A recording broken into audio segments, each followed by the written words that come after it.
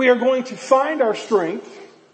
We're going to discover our tools, and we're going to build our place. And that is my prayer for you as you study through this series, is that you find your strength. You find the gifts within you that God has given you. Because not only has He given you those gifts for you to make it in this world, He's given it to you to make this world, and more importantly, His church, a better place. And no one can say, well, God has not given me any gifts, because the Holy Spirit gives everybody gifts. We have to discover our tools. And then once we discover them, we need to build our place. And so as we saw in that video just a moment ago, we saw that we are Jesus' hands and we are Jesus' feet. And even this church right here in Homeland Park has been responsible for work that has been done all across our nation and all across overseas and even right here in our community. So whether it be boots on the ground, us doing this, or it be that we give towards missions offerings that go to fund missionaries across the world that are doing Jesus' work. Our church is a part of that. And so it is my prayer that when I say our church, that I'm not talking about 20% of the people to do 80% of the stuff. It's about everybody here. Can you imagine what would happen if everybody in a church that is attending a church anywhere today were to discover their gifts and use them for God's glory? It would be revival in this world. But as we see that and we review that motto, I want us to turn in our Bibles to 1 Corinthians chapter 12. And we are starting our second part of the spiritual gifts passage that Paul gives us in 1 Corinthians. And if you don't mind, let's read verses 12 through 17. And I'm reading out of the New Living Translation. He says, the human body has many parts, but the many parts make up one whole body. So it is with the body of Christ. Some of us are Jews, some are Gentiles, some are slaves, and some are free. But we have all been baptized into one body and one Spirit. Yes, we all share the same Spirit. Yes, the body has many different parts, not just one part. If the foot says, I'm not a part of the body because I'm not a hand, that does not make it any less a part of the body. If an ear says, I am not part of the body because I am not an eye, would you make it any less part of that body? If the whole body were an eye, how would you hear? Or if your whole body were an ear, how would you smell anything? The human body is a great illustration for the church.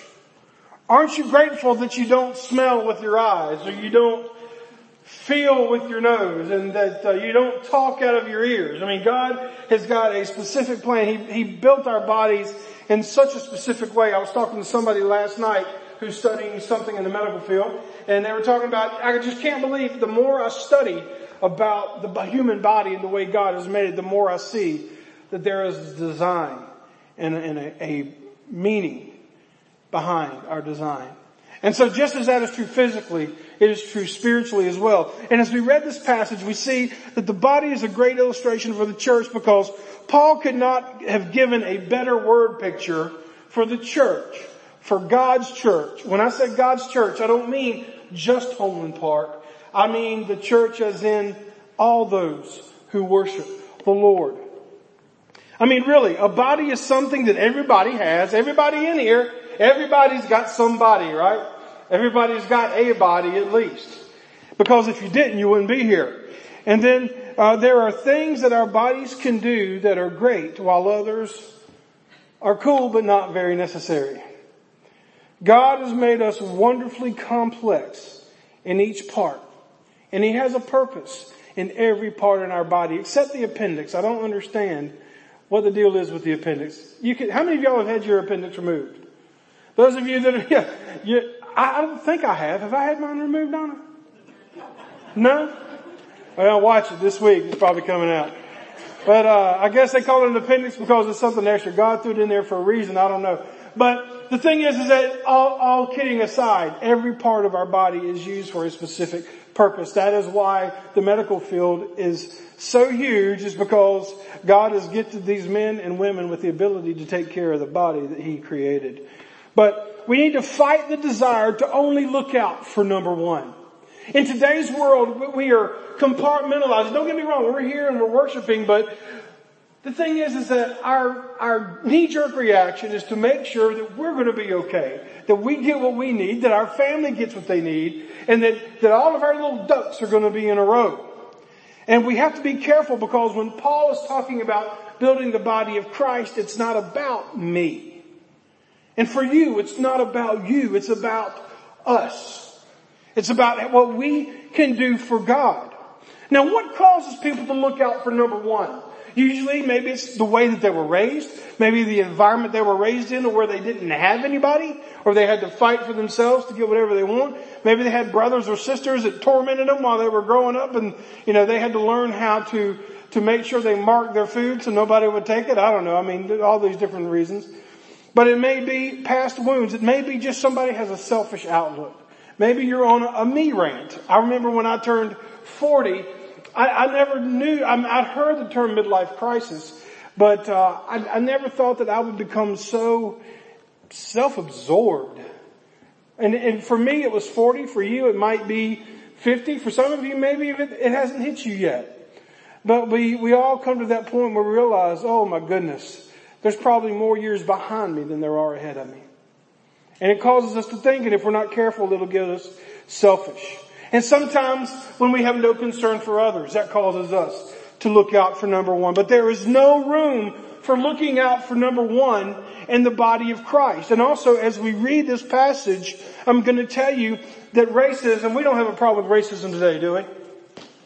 Oh, come on. Yes, we have a problem with racism.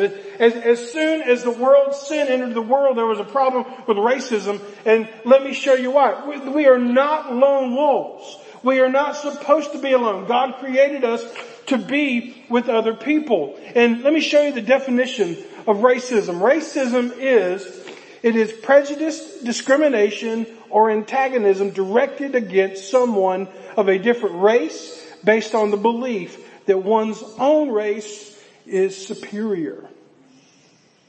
Now, when I say that racism is a real thing, we obviously know because of the world we live in, of the community we live in, of the environment that we are raised in, and we all come from different environments, but I want you to know that racism is not a new thing. Racism has been around, as I said a moment ago, since the very moment of sin. And when this passage was written, when Paul was writing this passage, racism was a big deal. Now, it wasn't black and white, or black and brown, or red and yellow, and all of these different shades of color we have. Folks, we are all shades of one color. God made Adam and Eve, and He made them in His image. He makes us in our image. That's a beautiful thing. When I look out in this crowd, I don't see different skin colors. I don't see different economic backgrounds. I see the face of God. And to say anything regardless to that is against Scripture and against His plan. But the reason there was racism there is because Paul was addressing the Jews, those God's chosen people, who now all of a sudden these Gentiles, God has decided to bless them, and the Jews aren't happy about it. So there was racism over religion. The Gentiles looked down on the Jews because the Jews thought they were better than everybody else. The slave owners looked down on their slaves. And why does the world have to involve us being better than someone else? We learned that in middle school, didn't we? Where we thought if we tore somebody else down, that we would feel better about ourselves. How did that work out for us? Not too good. That's why bullying is an epidemic. I've talked with people before, especially those that are older, and they say, well, we've always had bullying in our school.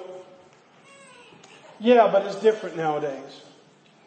I would venture to get any one of you to walk through a hall of a middle school today or a high school today to where something is started and then it goes online and you cannot get away from it. And it's all because one kid and one group of kids are inferior and they're ganging up on somebody that's not. If you've been bullied, you know what I'm talking about. But if you have bullied, you also know what I'm talking about. The reason people bully is because they fear. They are scared that you are going to take something that they have, whether it be popularity, person, whatever it may be. But racism is a result of selfish pride and, more importantly, an improper view of the gospel. Jesus didn't die just to save white, middle to upper class men. I got news for you. Jesus is not white. Jesus is not black. Jesus is not Chinese. Jesus was Jewish. He looked like a Jewish man. The Bible says there was nothing that really caused him to stick out among anybody else. He was a carpenter. He was muscular. He had calloused hands. He was a man's man. But there was nothing that made him stand out. These pictures that we see of Jesus being a white Anglo-Saxon emaciated male on the cross could be further from the truth. If they truly put a picture of Jesus on the cross, it would not allow to be posted because it would be so graphic and so awful and so terrible. Why? Because of your sin and my sin. And Jesus puts racism to rest because we think too highly of ourselves and our abilities sometimes. And that was what was happening in the church here with those who had certain gifts. Why do we even compare ourselves to someone else? Well, I tell you what, I got it bad today, but I'm not as bad as that person over there. Have you seen the person sitting in the pew behind me? Have you seen the person to my left and the person to my right? They act like they got it all together, but I know the truth. And so whether it be in a pew, or whether it be in a cubicle, or whether it be in a neighborhood, or whether it be online, we're always comparing ourselves to somebody else. Why are we doing that? Because we feel like if we can keep up with the Joneses, or if we can have an edge on somebody else, we'll feel better about ourselves. But I'll go ahead and tell you, if I see someone out and they look different than I, and I can think to myself, boy, I'm glad I'm not that person. I have just insulted that person and I have committed a sin and cheapened my own self-image. That's where racism comes from. It's not just black and white. That is a big deal in America. But racism is any time we put ourselves above someone else. And it's the same thing is true in the church as well. Because folks, I got news for you. The only person that we are to compare ourselves to as a believer is Jesus Christ. And Jesus Christ was a Jew. But take his example. As a Jew, he reached out to all. And not as a king, but as a suffering servant. It's not about what you get. It's not about what you have. It's about how you can serve one another. Our politicians somewhere along the way forgot that. They forgot that they were there to serve the people that put them in the office. And you know why? Because they came from churches that forgot that they were about to serve the community they were in and not serve their own selfish ambition. The church can't sit around and complain about how bad the world is. It's when God has created us to change the world. A person who is consumed with themselves will never be a bodybuilder. You will never build the body of Christ. And you will never know the true blessings of the gift God has given you. I can't tell you the number of times we've taken kids on mission trips. And I'll never forget the first time this little junior high girl came up to me and she was so proud because this was the first time she had ever used a hammer to drive a nail into a piece of wood. She was so excited about that. And you know what? The next time we had a mission trip, you know who was the first person to sign up? That little girl learned how to drive a hammer into a board. She had a gift she didn't know about until she discovered it. Now we can learn a lesson from that little girl. Is that we might not know exactly what we got, but when we do it, we know that that's something that we can use to glorify the Lord. And to not do that is disobedience. Because at the end of that mission trip, when you see that person that you have just fixed their house and they are weeping because they didn't have the money to afford it because the hurricane tore everything away and their insurance company wasn't going to replace it, and here a bunch of snot-nosed kids and a youth pastor came in with a couple of hammers and nails and a broom and some people that actually knew what they were doing, and everything was restored. They thought they were the ones with the blessings. But no, it was us. And so when you find your gifts and use them for the Lord, you will feel the blessing of that. We are united by the Holy Spirit. He says in this passage, we all share the same Spirit. This means that each of us receive the Holy Spirit. Here's the cool thing, is that right now, I know my friend Philip Sears down at Freedom Center, I'm sure they're just now maybe getting cranked up. They're probably on their second song. And I'm telling you what, I love to hear that man preach. He is a dear friend, and he's become somewhat of a mentor to me during my time here in Holman Park. And I know that there are other churches in this community right now that are worshiping. There are other churches across the highway that are worshiping right now. All these people are worshiping. And when someone comes to know Jesus Christ, they get the Holy Spirit. It's not an option. It's not an add-on. It's not a if you want it. You receive the Holy Spirit when Jesus Christ comes into your life. Because my friend, if you do not have the Holy Spirit, you are not saved. That's a package deal. We don't lose our individual identities when we become a Christian. But our things that separate us individually, when they come together, becomes the glue that binds us together.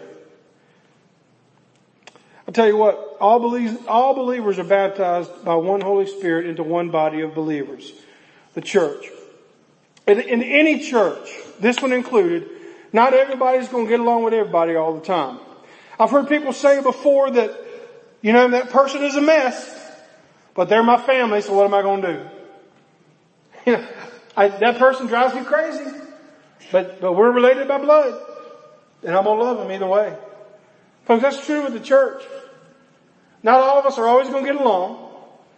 We're not always going to agree on the same thing. We're going to be brothers and sisters in Christ. And at the end of the day, prayerfully, if Jesus Christ is the thing that unifies us, we will agree on that.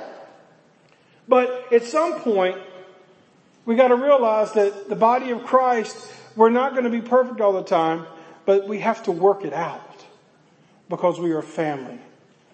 Just as your brothers and sisters and cousins and first cousins and second cousins and all of these things are bonded by blood and DNA, we are bonded by the blood of Jesus Christ. That's what holds us together. And quit acting like it's not, especially in today's sensitive climate.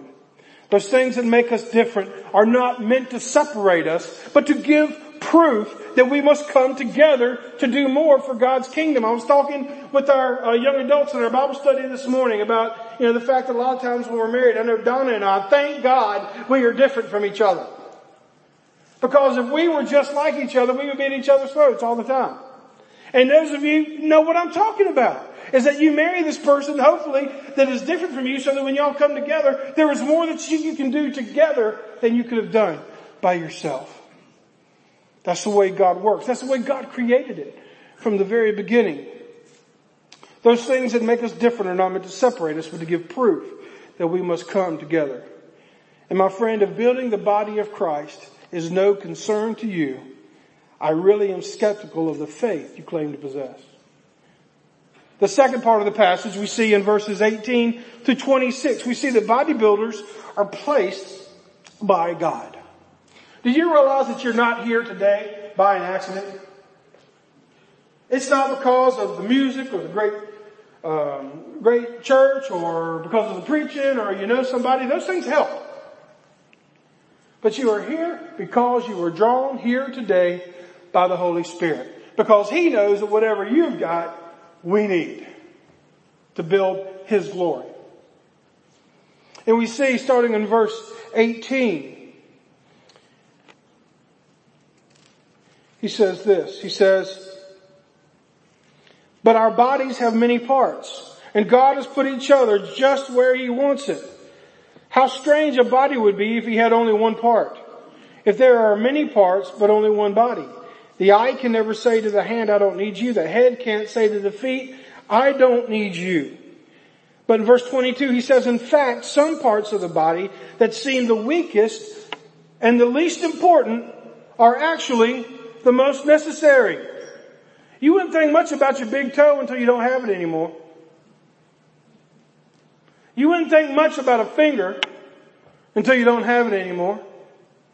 You wouldn't think much about a lot of these small insignificant parts until you lose something.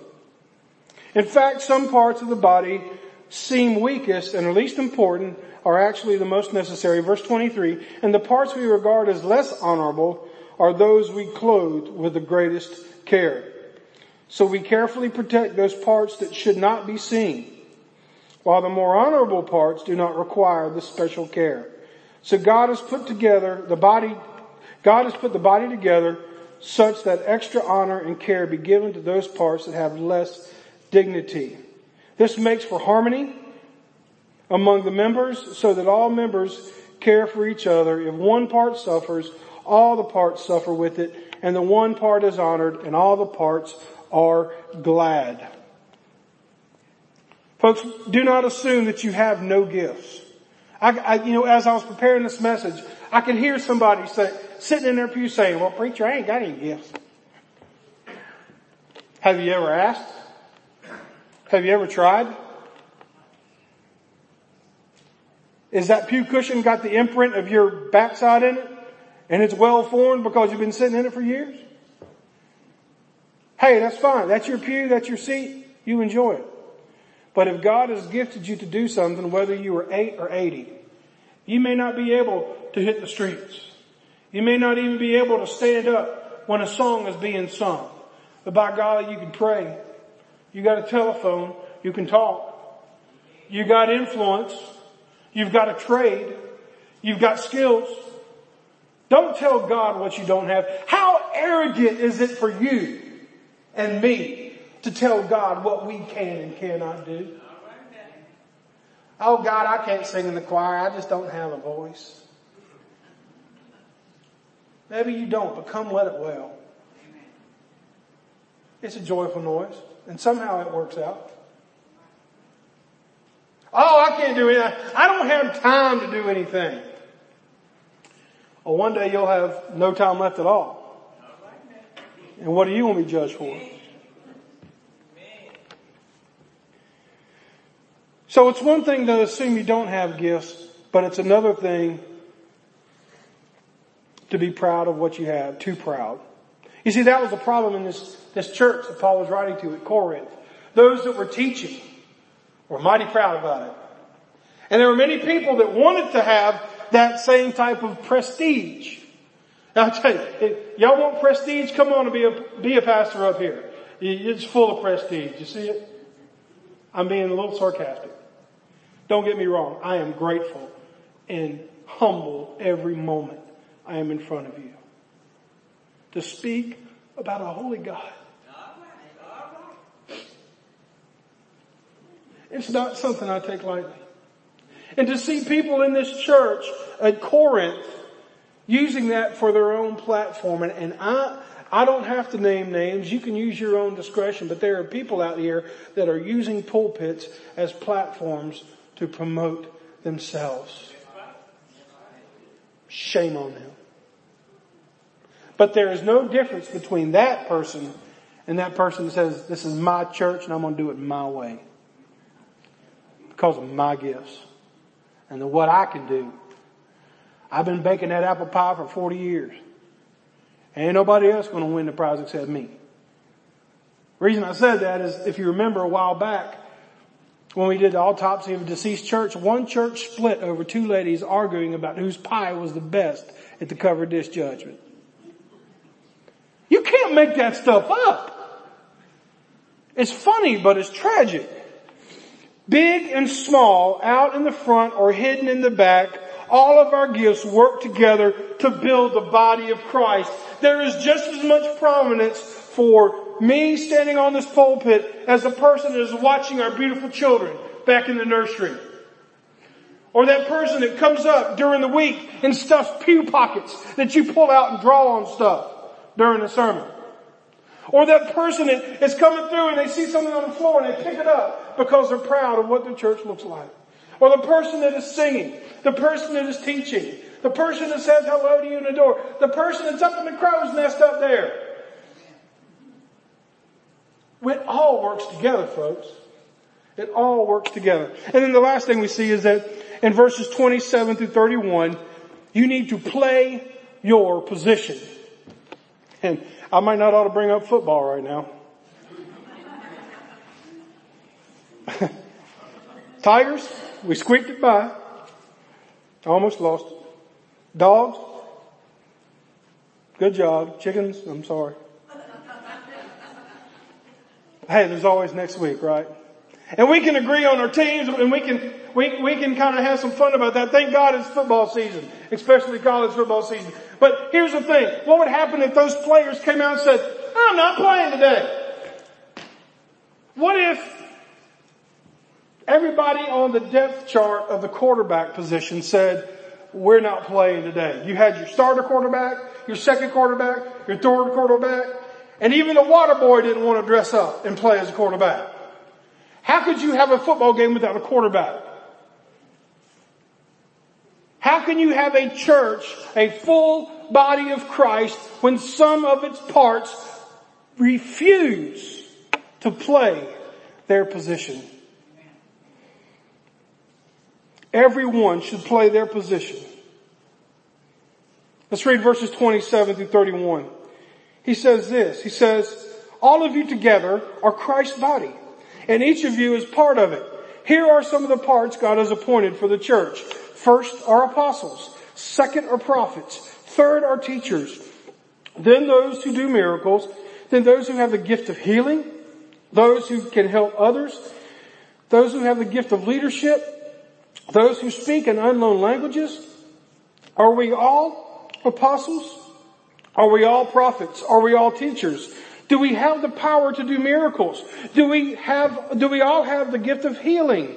Do we have the ability to speak in unknown languages? Do we have the ability to interpret unknown languages? Of course not. So you should earnestly desire the most helpful gifts. But now let me show you a new way of life that is best for all. And we'll discuss that next week. But folks, what I want to show you on the screen is this, is that what you can take from that passage is that everyone should play their position God has given them.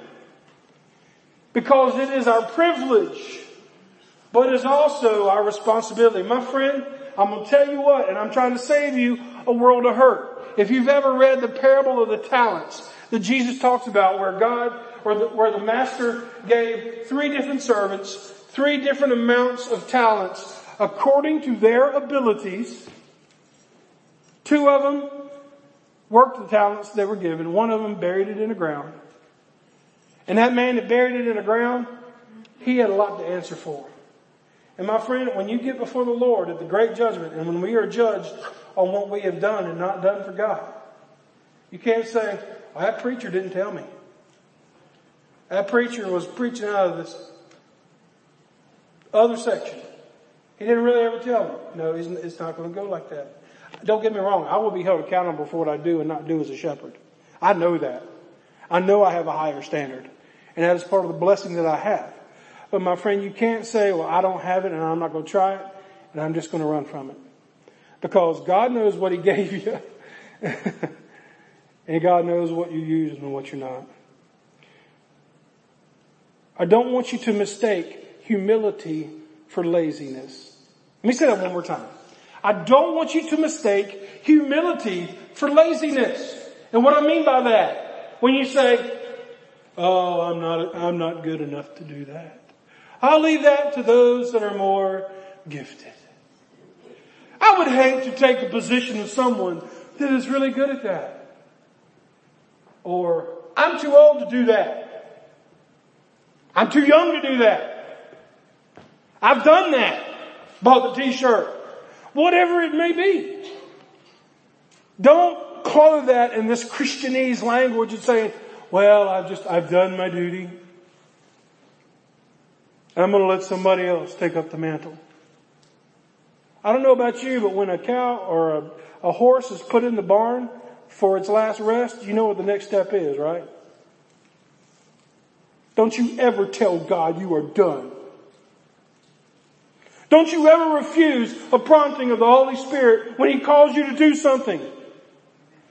Because for every time you refuse, you will be held accountable to that decision. And so will I. I am not preaching at you to try to beat you over the head with the Bible. I'm trying to encourage you. Remember that little middle school girl that found joy in driving a nail in a board? I want you to find the joy that God has put within you if you just discover it and use it, regardless of your age. Paul is telling the church, do not think you have nothing to offer, or that you do not or will not make a difference.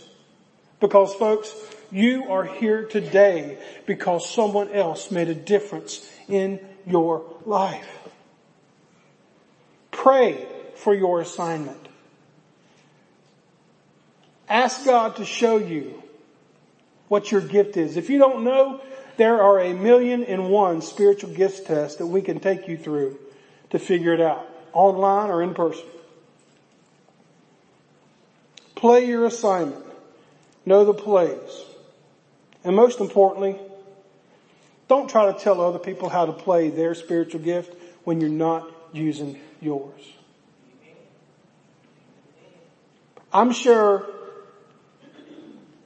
Dabo had lots of people in their armchairs telling him what he ought to do during that game last night. I'm sure there were plenty of people in the stands that knew exactly what that team should have done to turn that around. But they were in the stands. Don't oversee from the pew and tell other people what they ought to do when you're not doing yourself. Be the body of Christ. And I'll close with this. Let me show you this picture. Now you are the body of Christ. And each of us, each one of you, is a part of it.